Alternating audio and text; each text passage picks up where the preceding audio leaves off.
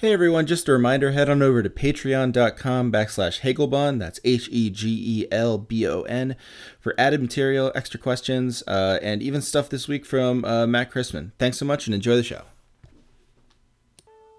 Deaf, watching cars, and focus on one, till it's gone. Heroes die off every day, like fathers that would never stay. The kids are all wrong, the kids are all wrong. They're full of their hopeless opinions. The kids are all wrong, the kids are all wrong. It's all I ever really learned.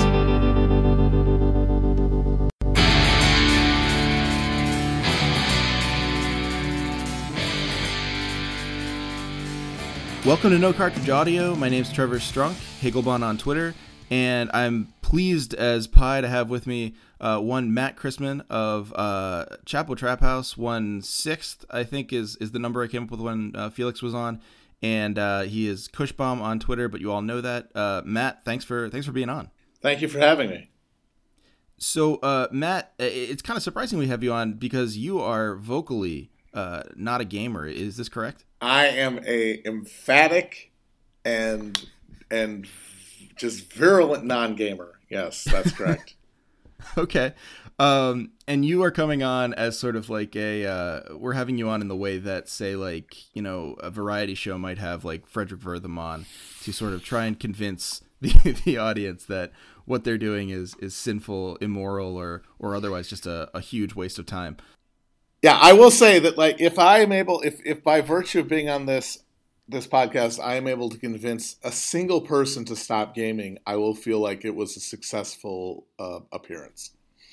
I think the odds of large numbers are with you, man. Like, I think you're gonna make it. I think you'll convince one person to you save, as Oskar Schindler said, if you save one life from gaming, you save the world entire. All that it takes for gaming to triumph is for good men to do nothing. Absolutely. So explain this to me, because this kind of is like the reverse version of the Matt Brady episode where we talked about Friday. Right? Yeah. I am. Yeah. I mean, Matt and I are similar age, and he has started gaming in his 30s, and I have emphatically rejected gaming at the same time. So I feel, yeah, we're sort of mirror images of each other. Okay, so did you game before? I gamed the way that anybody of my generation gamed. Like, as a child, we had a Nintendo, and then as time went on, we would upgrade the systems. I had the ones I remember having, the systems I remember having, we definitely had a Sega Genesis. And then we had, in college, I remember enjoying the N64 and stuff like that. Sure. But I have not owned a gaming system in my adult life. Okay. Yeah, because that's a really, we haven't talked about it on the show, but like that's definitely, in my mind, also a super important cutoff point where, like, when you get out of college, if you purchase a gaming system for yourself that you haven't just like inherited by, virtue of owning it when you were a kid, that's when you like are making a choice. Yes, absolutely. I was a casual gamer. I enjoy, I have fond memories of screaming at the TV screen and throwing my controller, playing GoldenEye with friends as I got killed over and over again. And if any of the gaming partisans listening to this want to say, oh, he's just mad because he's bad at gaming, fair enough. I'm terrible. I was never any good, and it filled me with rage about how bad I was. But I also, in addition to scorning gaming on just the fact that I was not very good at it and that it did not give me the kind of pleasure it gave others, I have more developed reasons to scorn gaming beyond that. Do you want to lay them out Sure. for us? That would be great. I don't know if they're easily outlineable. It's pretty. But It's a I would pretty love to simple hear them. pitch. All right. The essence of it is that to become a human entangled in other humans, to become a citizen of the world, to become a fully actualized person, involves stepping out of oneself and communing and connecting with other people, and finding in interactions with other people personal satisfaction. And that comes from the fact that there are animal spirits, as John Maynard Keynes called them, of humanity, that are satisfied only in the constructive interaction with humanity as a whole. And what language. Gaming does is it provides a synthetic reproduction of those phenomena that are totally self-involved and that allow people to basically eschew society and eschew humanity at large, because there is this box in their house that gives them all of the same feedbacks that one would get out in the world synthetically, and that then they are able to basically subsist on that, and by subsisting on that are never really drawn out into the world, are never drawn out into other people. And that's how you get the phenomenon of gamers, quote unquote, as a class, and their sort of reactionary, libertarian sense of solipsism, because they do not have any sense of the world outside themselves, because they have recreated all of the feedback loops and connections of the world in gaming, instead of out in the world where they should be gaining an understanding of their fellow humans. So that's really interesting. I have a lot to say about that, but that's certainly the most compelling argument against gaming I've ever heard. It has, as you say, there's some Keynes in there, but I think there's a very a very sort of German idealism and German sort of post-idealism in there that I find, of course, very compelling. I mean, we don't want to, it would certainly not endear us to a lot of people online to say that this is Heideggerian in any sort of good sense, but there's a sense that it is. Like, there's a sense that the idea of having to go out and have your, body and soul interact with someone else's body and soul to sort of determine who you are. And it's a very philosophically sound concept, I think. I guess my question is, how much do you see this as... So I want to talk about the class of gamers. Like, let's put that aside, because I don't want to forget about that, because I think that's a really interesting point, and I probably agree with you more than disagree with you on that. But do you see this as more of a... Is this a problem that is strictly related to gaming, or is this something that, given proper technological advancement, like other aesthetic forms could do? For instance, how is it different from, say, reading a Dickens novel, where you get the cast of humanity and you can sort of just like sit in your room and feel like you've gone out in the streets and met, I don't know, like the Bagman or something like that. Like, you've met the poor, you've met other people, you've interacted in a certain kind of like virtual way. I think the difference is that gaming provides an entire apparatus of stimuli. Like, you read a book at a fundamental level, all you're doing is reading. And like, as much as you might get caught up in the world that's being created by the author, you're sitting in a room and you're reading a thing.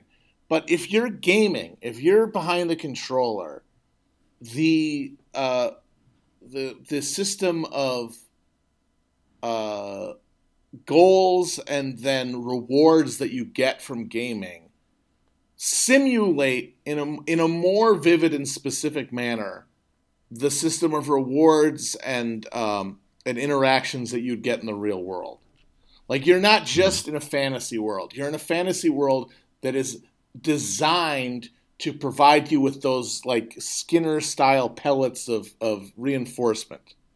Like to game and to own someone, quote unquote, to to pwn someone in multiplayer or Richard to Dawkins over defeat a level. That is to feel a sense of accomplishment, like a genuine, like you if you defeat a difficult level in a video game or defeat a challenging opponent in multiplayer, you have accomplished something at a psychic level, and in a way that I think is indistinguishable chemically from doing so in the real world, in a way that passively observing a piece of art doesn't provide.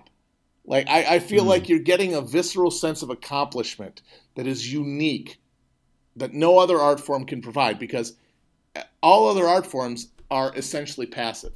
Only video games give you a pseudo sense of accomplishment. So I think that's pseudo something that's really important to put pressure on, though, where like there's been a lot of people who have thought about this, and I'm sure this, this isn't like a super new thought, but the idea that all of these accomplishments, right, when you get to the top of the mountain, in any sort of gaming, you think there's going to be some sort of like meaningful reward. So like MMORPGs are perfect for this, where like grinding levels gives you the sense of like, oh, when I'm at level 99 or when I'm at the level cap, I'll have achieved happiness, or when I get this rare drop, I'll have achieved happiness. And when you actually get it, it's like you don't feel as good as you think you would feel. And there's a sense there's a sense that plays right into what you're saying, where it just it increases your anime and like just distances you more and more from the real world when you can actually have those experiences and feel good about people and other things happening in the world. And there's another way where like you want to say, and this I guess would be my defense of video games, that there's no better account for what capitalism and late capitalism particularly do to a person than to give them like something that feels like an accomplishment in the moment, like a psychic accomplishment, but really gives them nothing. Well, yeah, that's true, and but that is the fundamental trap of postmodern late capitalist entertainments in general, is that you can underline at every level in any kind of piece of art the degree to which the consumption of that art is insufficient to be a real, to have a real life, to that watching this thing isn't real rebellion, that playing this game isn't real life. But at the end of the day, that subversive element of it has less practical impact on the person absorbing that thing than the just reality of their passive consumption of it. Like it's the mode of consumption that is determinative, because how fucking many times can people point out, I understand. This is irony right now. Like, I understand that that like doing a tweet isn't activism, and I understand that watching a TV show isn't genuine opposition to the current regime, but the acknowledgement of it is sort of a pressure release valve that frees you of the responsibility of transcending that challenge that you have highlighted, the paradox.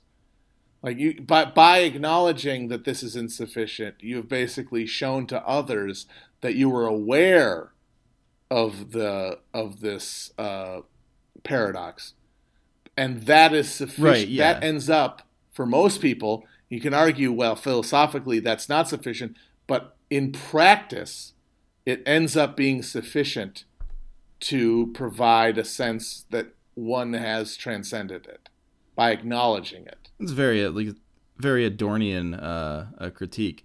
That's an interesting point, I guess.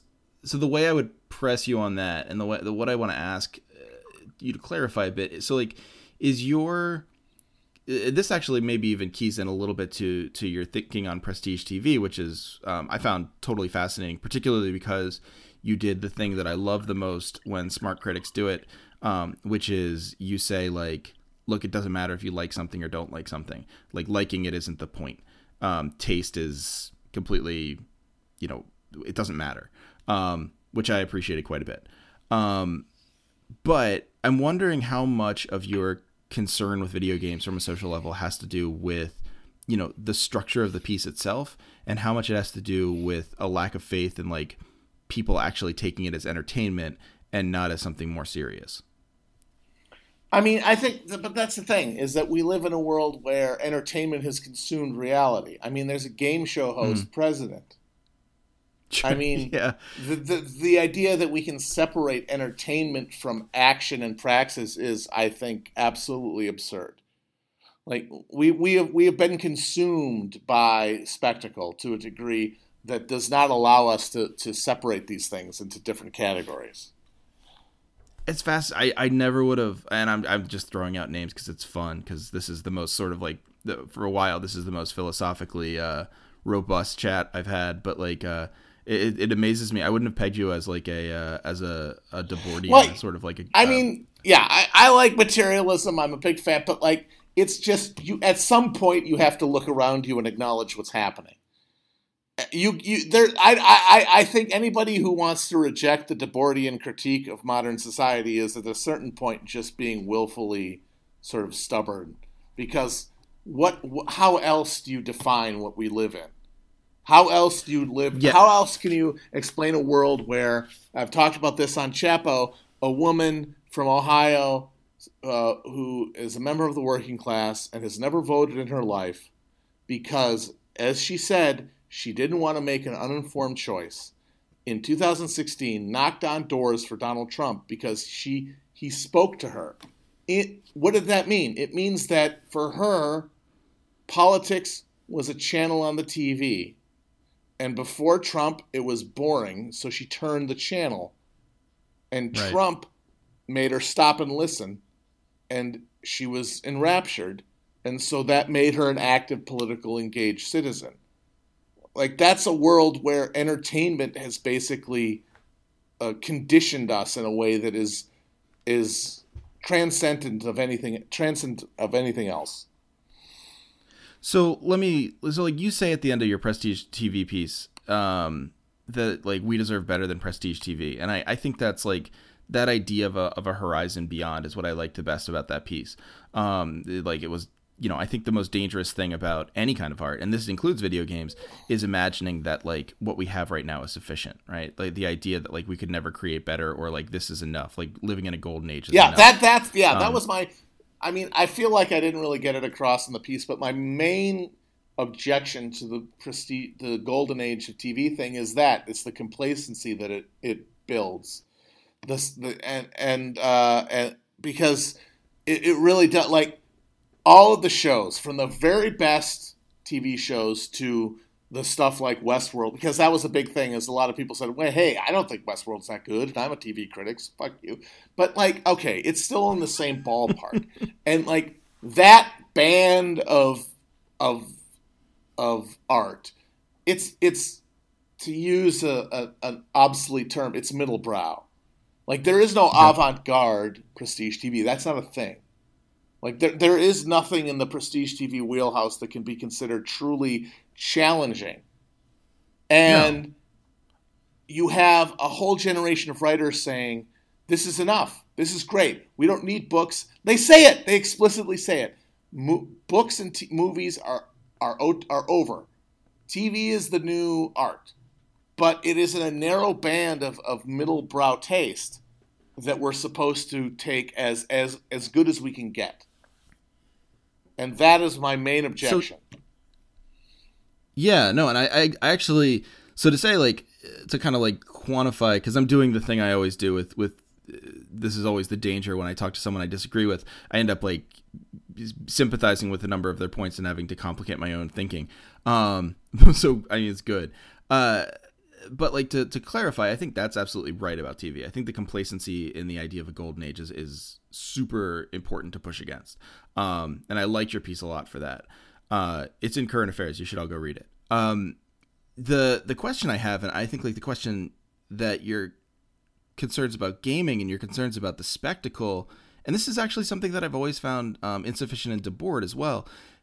Is there, and you could say no, but I'll ask you to defend it. Is there any place in the world then for art?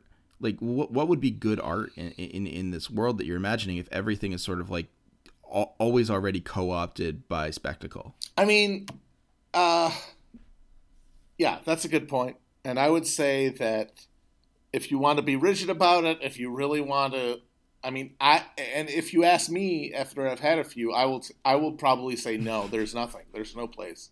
I'd say that all art serves the status quo and is reactionary in the situation we live in now. I mean, it's very hard to watch the opposition to this sort of carnivalesque horror of the Trump presidency emerge in and be channeled into these weird fantasy narratives created by books and movies, and not feel like all of this is a mistake and all of this is bad. But I guess my argument would just be vis-a-vis gaming is that games are worse. Like, I would say that at the base, maybe you couldn't defend any of them, but gaming is the least defensible because the fantasy of agency in it really does create the danger of putting one in a absolute trance where we've replicated all of the feedback loops of lived life in a virtual world, and that those can easily overcome everything else. I mean, there's a reason that the gamer fail son is at this point, recognized cliche and trope, because sure, the life of being in your parents' basement without prospects would be unimaginable, would be something that one would have to push against, that one would have to find intolerable, unless there was an outlet for all of that self-actualizing activity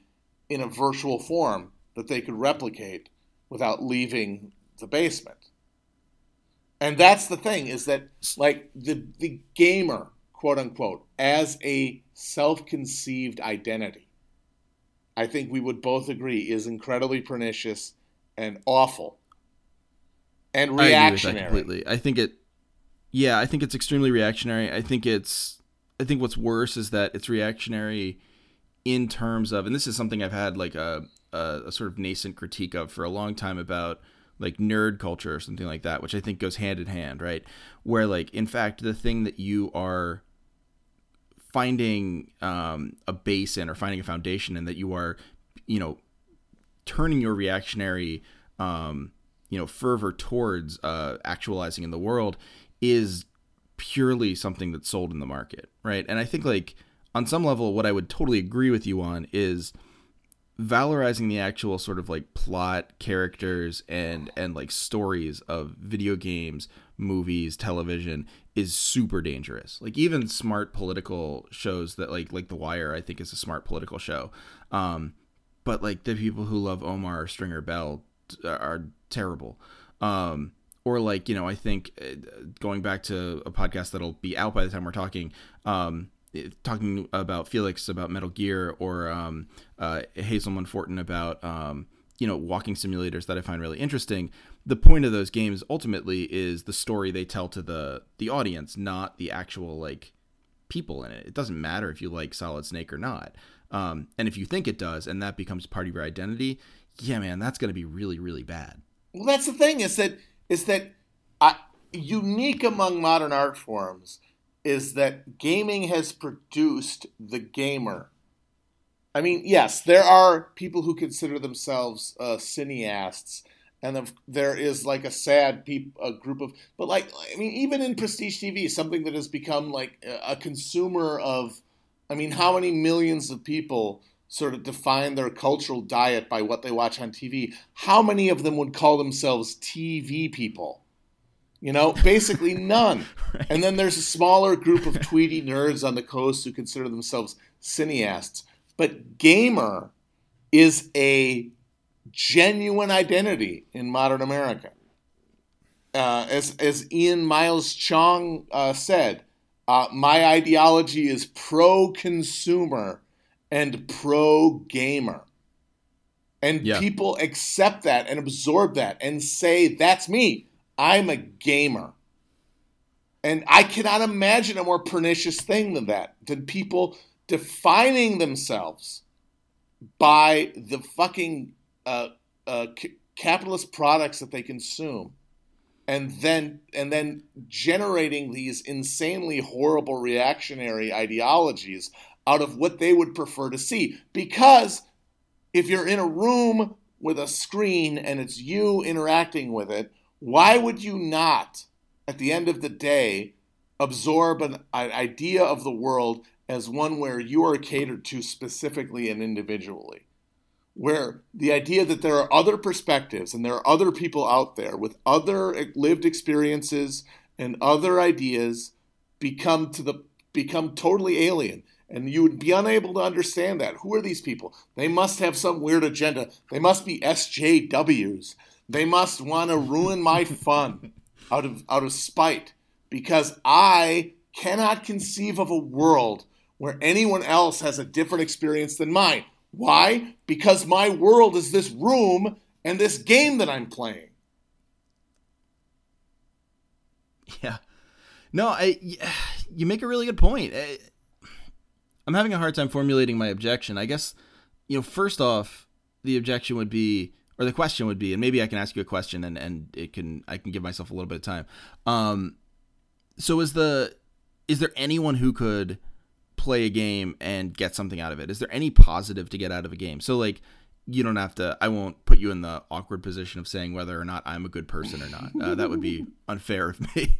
But say like, is there any possibility that someone picks up a game, and let's say it's like a smart game, it's not just like a blockbuster, or like a whatever, shoot 'em up. Maybe it is, but like they get is it possible for them to actually pick it up, not take on the identity of gamer, which I will 100% agree with you is like super pernicious and troubling, and just play it and get something out of it, as one would say like, I went to the cinema and I saw, Apocalypse Now or something like that. And like I got something out of it. Is it possible for that to happen with video games, or is it 100% pure negativity? No, absolutely. I'm sure that plenty of people are able to game and still be citizens, still be human beings, still understand that there are people outside of their fucking room. Absolutely. But not everybody who smokes cigarettes gets cancer. It's like there are plenty of things that are recognized socially as pernicious that are not universally destructive, but we recognize that the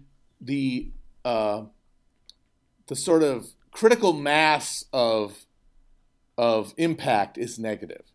And I think that's all I would say about games. I would certainly never make a totalizing claim, but I would say that the preponderance of impact by gaming is negative.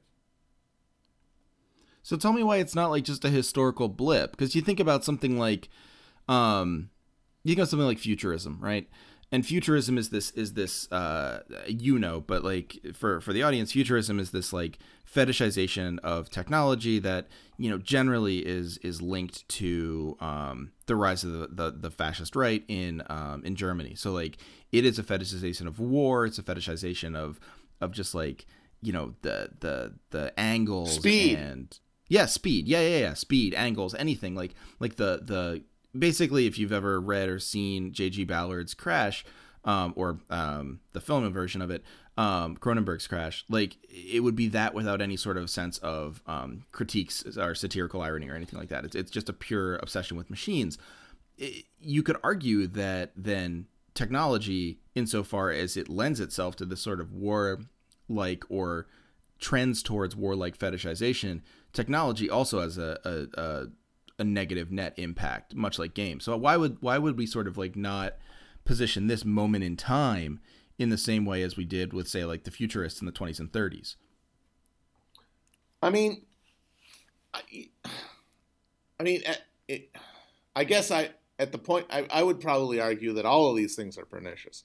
I feel like I feel like technology is alienating at a basic point, and like the point of Marxism and socialism is that it basically tames the alienation that is wrought by technological innovation in a way that directs its conscious direction towards human ends, but like basically a collective understanding that these forces need to be channeled, and I think that gaming is just basically the end result. It is the perniciousness of technology personalized and made into a individual sort of coping mechanism for the alienation provoked by it.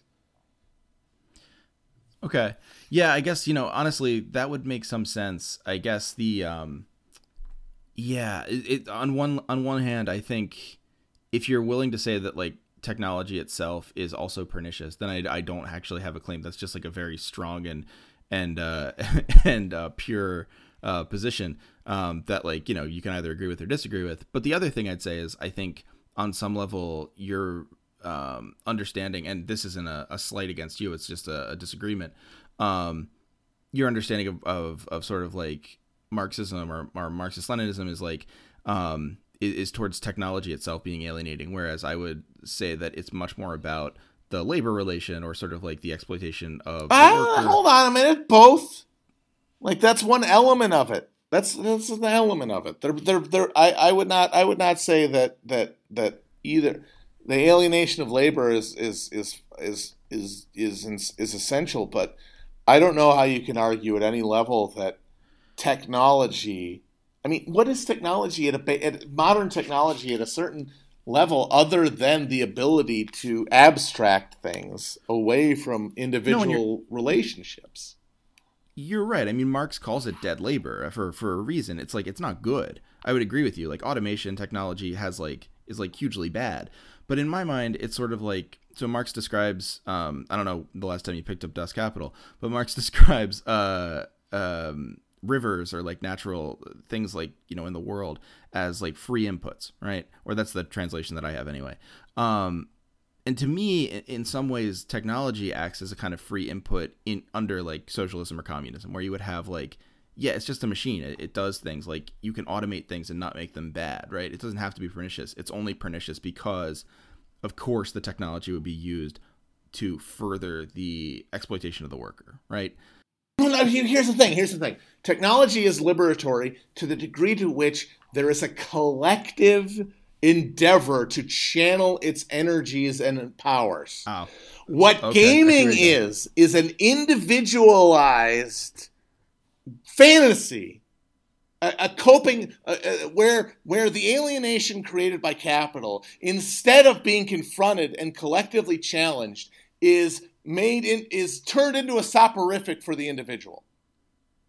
Like instead of getting together with my fellow humans and saying, this alienation cannot stand, these forces need to be taken control of and put in a direction that liberates all of us, instead say, well, it's fine. I've got my room and I've got my goddamn gaming system. And I can reproduce all of those interactions, all of the things that make me a human, all of those things that fill me with a sense of accomplishment, that make me feel like I am living, and reproduce them virtually without ever interacting with another person. Man, that is, I actually don't have anything to say to that. That's actually a very good point. I think you could definitely, and I would agree with you. And I don't know, I guess my only defense would be I'm interested in it from an aesthetic level, while acknowledging that it's pernicious in that way. But then, you know what Adorno would say of me at that point, that I'm basically like just a fascist myself. Which, maybe as a well, no, here's the thing. It's like, I am not judging anyone who games. No, I'm not assuming you are. It's just I look upon gaming and I just see sort of the mechanism by which technological alienation protects itself from human intervention. No, and of course you're right, because you can argue that art itself is a kind of onanistic process, and millions of people, or not millions of people, good lord, hundreds of authors over time have basically argued that through whatever metaphors they want about jerking off. But onanism and total solipsism are different, right? Where if I'm taking your point correctly, like even if you're watching a TV show, you might talk about that TV show with people, or even if you're reading a book and you get so into the book that you become, I don't know, young Werther or something like that, like someone, the figure who is just like totally isolated, totally disconnected from anyone. You become Quixote, right? You still have Sancho Panza. You still have people you meet in the streets. You still have to deal with people in the world. Whereas in gaming, you truly can delve into a truly like isolated world, which, yeah, I would say that is uniquely technological and uniquely dangerous. Yes, I would agree with that. All right. Well, I still like video games, but I have to agree. You bring up a very, I think you do like a really good job of, I mean, that sounds patronizing, but it's not. No, I understand. It really, no, like that's just how I talk to everyone. But like, you do a really good job of like teacher. Making it clear. Like, you know. Yeah, right. Exactly. That's why you are very aware of the need to like keep people engaged, and I can understand how in a non-pedagogical context, you're probably very aware that might seem condescending, but I understand that it does not. Don't worry about it. Okay, good. Well, let me say it this way then. Like, I like how you do, you sort of like lay out why it's like a technological and capitalistic trap, which I think is right. Yeah, I guess the tricky thing and maybe the point of like fundamental disagreement between us is that I think, you know, given the structure itself and given the form itself, there is a sort of horizon for it that is interesting. Like I would say, as you say in the Prestige TV piece, I would say like we deserve better than, you know, the golden age of gaming, or we deserve better than the golden age of gaming and narrative in gaming or whatever, right? Like, because people talk about that too. I mean, obviously I don't think they'd call it a golden age of gaming, but like there's smarter games now, but we deserve even smarter games. And that would be the sort of horizon there. Whereas I take you to be saying that there's like not actually that horizon, that this is a dead end in a certain way.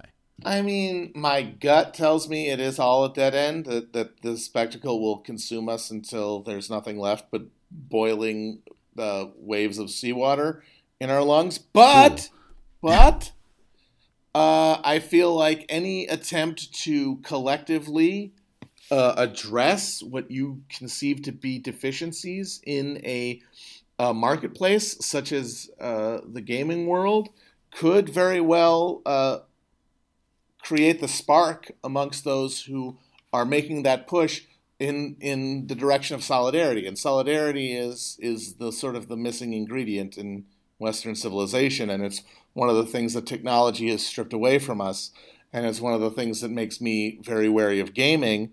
But if enough people are feeling like gaming is not giving them something, and they come together to demand it, then maybe gaming can be productive in that way. Unless, of course, like what they feel that's missing is like, you know, larger breasts and more nudity, and then you just get Gamergate. Yeah. Then you just get Gamergate, right? Yeah, right. No, I mean it's interesting because like the end of the you know, everyone's talked about this game, but the end of Gone Home. The thing I find most interesting about Gone Home, it's like it's a stupid, you know, a little thing, but I think it's great where like you can continue the game after you've beaten it, and then you're just alone in this house full of commodities, basically. And I think it's this perfect distillation of late capitalism, where like you're alone in a house full of objects that you can't use, that mean nothing to you, but like they're still objects, they're still owned, like they were still purchased. You don't know anything about where they came from, you don't know who owns them, you don't have any context for them. They just exist in this world of like self-sufficient commodities because you're the only person in the house. But like I think what you're arguing, and what I like about what you're arguing, is that there's also dialectically a danger there, where like the danger is, yeah, look, like that's the game you're playing too. It's not just a commentary, it's also like it's self-reflexive. It's saying like, yeah, this is the game, this is the danger, like you could get into this and really enjoy it. Yes, exactly. Yeah, like that's like for me, when I look at someone gaming, I just look at it, I just see Narcissus's river, you know? I see the reflection, and I just worry, and that those who gaze upon it will be transfixed. Man, that's a profound warning, but I think a good one to end on. Matt, that was fantastic. I have to have more antagonistic people on the podcast. Although you are friendly antagonistic. I don't think I'd want someone who's No, yelling yeah, at me. you don't want it to be yeah. you don't want it to be like Pardon the Interruption Gamer Edition. That would be awful. Oh God, no. But I would like to. I mean, it would be cool to have you on again, and maybe even with people who feel a little differently about the whole topic than I do. So like maybe when I get a competitive gamer on, I'll just like I'll sneak you in Maury style. That would be awesome. Yeah, just like part the curtains and be like bullshit. I look forward to that. Yeah, no, we'll figure it out. But do you have anything else you want to plug? Obviously, Chapo, but everyone knows about Chapo. Everyone listens to Chapo. Although if you don't totally, it's super fun. It's a as you sort of may have noticed by Matt's final monologue. It's a way of taking the utter tragedy of our lives in current America and making it sort of fun. Yeah, that's a very good description. Yeah. Yeah, that's always how I've understood it. But is there anything else you want to plug? Anything that you're doing now that you want people to know about? Yeah, no, just the show. Just listen to the show. That's all I have. Yeah, that's all I can do. Definitely. I can yell into the internet with my nasal bracing honk. That's all I have going for me. It's hypnotic. I think there's something to it. I think it's like in the old like lamplit days of the past, you'd be some sort of like soothsayer or something like that. Maybe. Maybe. All right, man. Well, thanks so much for being on, and thanks for listening, everyone. Bye-bye. We'll see you next time.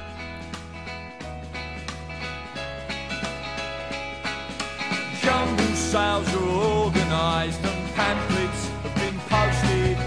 Even after closing time, there's still parties to be hosted. You can be active when the activists are sleeping with the sleepers while you're waiting for the grave